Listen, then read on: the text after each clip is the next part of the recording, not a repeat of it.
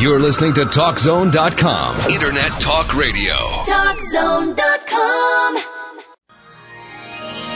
This is InfoTrack, the weekly show with information you should know. Here's what's happening on this week's show. You probably think you've heard every possible angle on our nation's healthcare system and then some.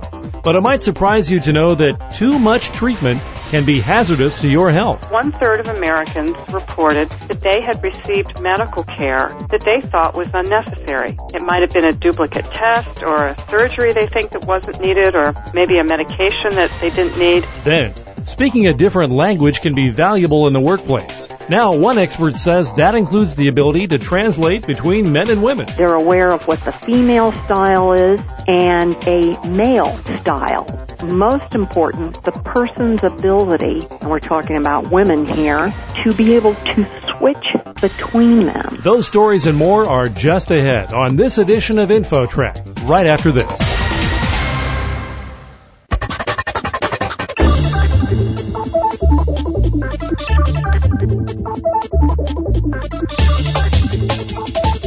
InfoTrack, the weekly show with information you should know.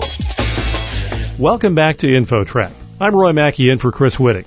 Healthcare has become a hot-button issue for many Americans, but there's one healthcare issue that you may never have heard of, the overuse of healthcare and how it affects the overall costs. Our guest is Rosemary Gibson. During 16 years at the Robert Wood Johnson Foundation, Rosemary led national initiatives to improve healthcare quality and safety, and she's written a book called The Treatment Trap, How the Overuse of Medical Care is Wrecking Your Health and What You Can Do About It. Rosemary, welcome to InfoTrack. No, thank you for having me.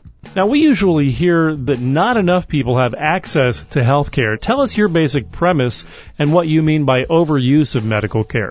You're absolutely right. Most people, when they think about medical care, we think of people who can't afford it because it's become so expensive. They may not have insurance, or even if they do have insurance, they still can't afford it. But then a couple years ago, I came across this survey that was done of the American public. It was done by a foundation in New York. And they said that 1/3 of Americans reported that they had received medical care that they thought was unnecessary.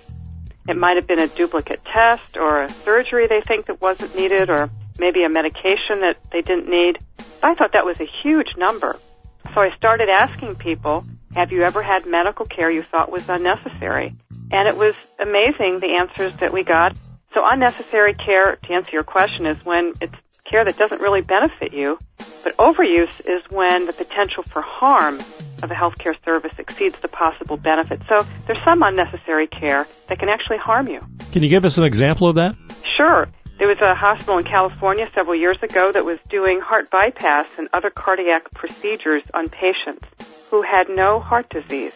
This was found out when a patient who was diagnosed and told he needed bypass surgery got a second opinion, nothing wrong with him, went back to the hospital, said, I think we have a problem here.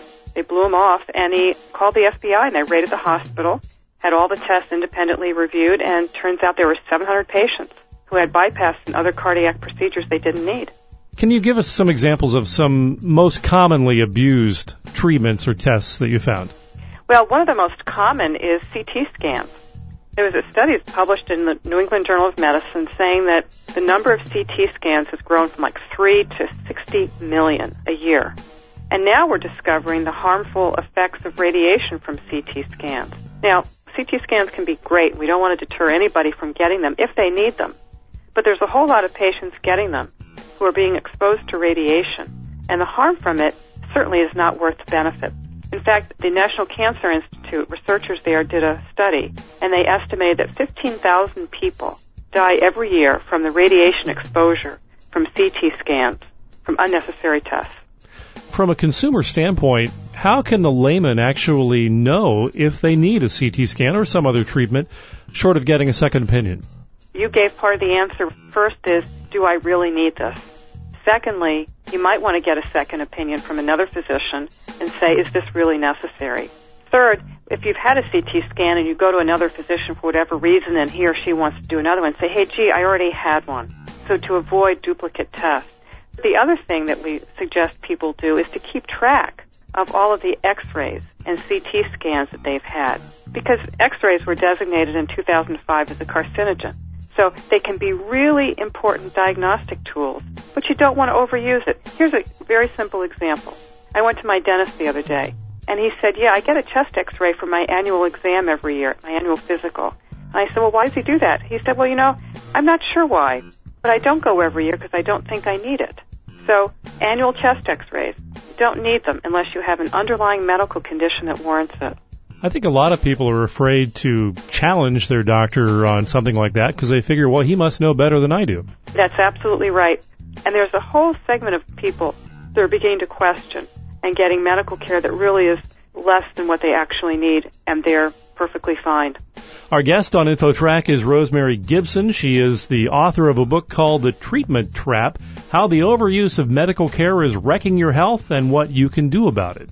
One thing I found interesting is that you didn't seem to have much of a problem finding doctors who were willing to talk about overuse, but you did have a problem when you asked them to go on the record about it.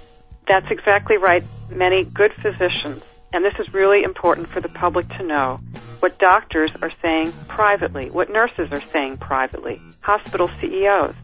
And so many doctors see patients getting unnecessary surgeries and tests, chemotherapy, that they never should be getting. And you're right, they don't want to go on the record because they could be ostracized. They will be ostracized. It's taboo to talk about it. The people who have the greatest stake in this are the patients. Now, you have what you call a 10-step recovery plan to rein this problem in. Maybe you can just give us some of the major steps you recommend. Sure. One of the steps that we recommend is this. A couple of years ago in the state of Maine, there were some communities where 60% of the men had had prostate surgery. In other communities, it was only 20. One of the recommendations we have is that should be publicly reported so that everybody knows that there are, in some cases, huge rates of surgeries. They're pointing to overuse and people having it unnecessarily. The second thing we want to see is these outliers should be investigated by other physicians. Peer review, go in and take a look at whether this is really necessary. Third, we'd love to see patients get reimbursed or have a financial incentive to go online and to learn more about their treatment options and the risks and benefits, and maybe have their co-pays or deductibles waived for becoming informed so they can make better decisions. It's been shown that when patients are more informed, they tend to choose less costly, less intensive, and invasive procedures. So information is power, and people can be empowered and informed. So what are your thoughts on where the healthcare system is going now? Are you optimistic that we're going to see any improvements in this overuse? Well, there is nothing in the health reform legislation that I believe will curb overuse. I think it's wonderful that people who cannot get medical care now and who are sick will be able to do that. But I am very worried about where we're going cost-wise in healthcare. If we don't find a way to rein in the spending, we are literally going to drown in debt in this country, and it could be our fiscal downfall. The best way and the best solution I see is, for heaven's sakes, let's stop doing those things that cause more harm than good and use that money to make sure we can provide care to people who really, really need it. We touched on it briefly, but do you have any final words for consumers on what they can do? Consumers, the public, should be informed as possible about their treatment options. They should ask questions. If they're given a treatment recommendation, they should ask why. Do I have any alternatives? What are the risks? What are the benefits? People may not have gotten an A in biology in high school or college, but people do know what's important to them, and they should combine that knowledge from the physician with their own preferences and values and use that to make informed decisions. That's the best advice I can give to people. Rosemary Gibson, healthcare expert and author of The Treatment Trap. Rosemary, do you have a website? I do have a website. It's treatmenttrap.org. Well, thank you for sharing your thoughts with us on InfoTrack. Oh, thank you. Men and women often speak different languages in the workplace. Could it be holding you back? Cracking the gender code to get ahead. That's up next. There's more InfoTrack coming up. Stay tuned.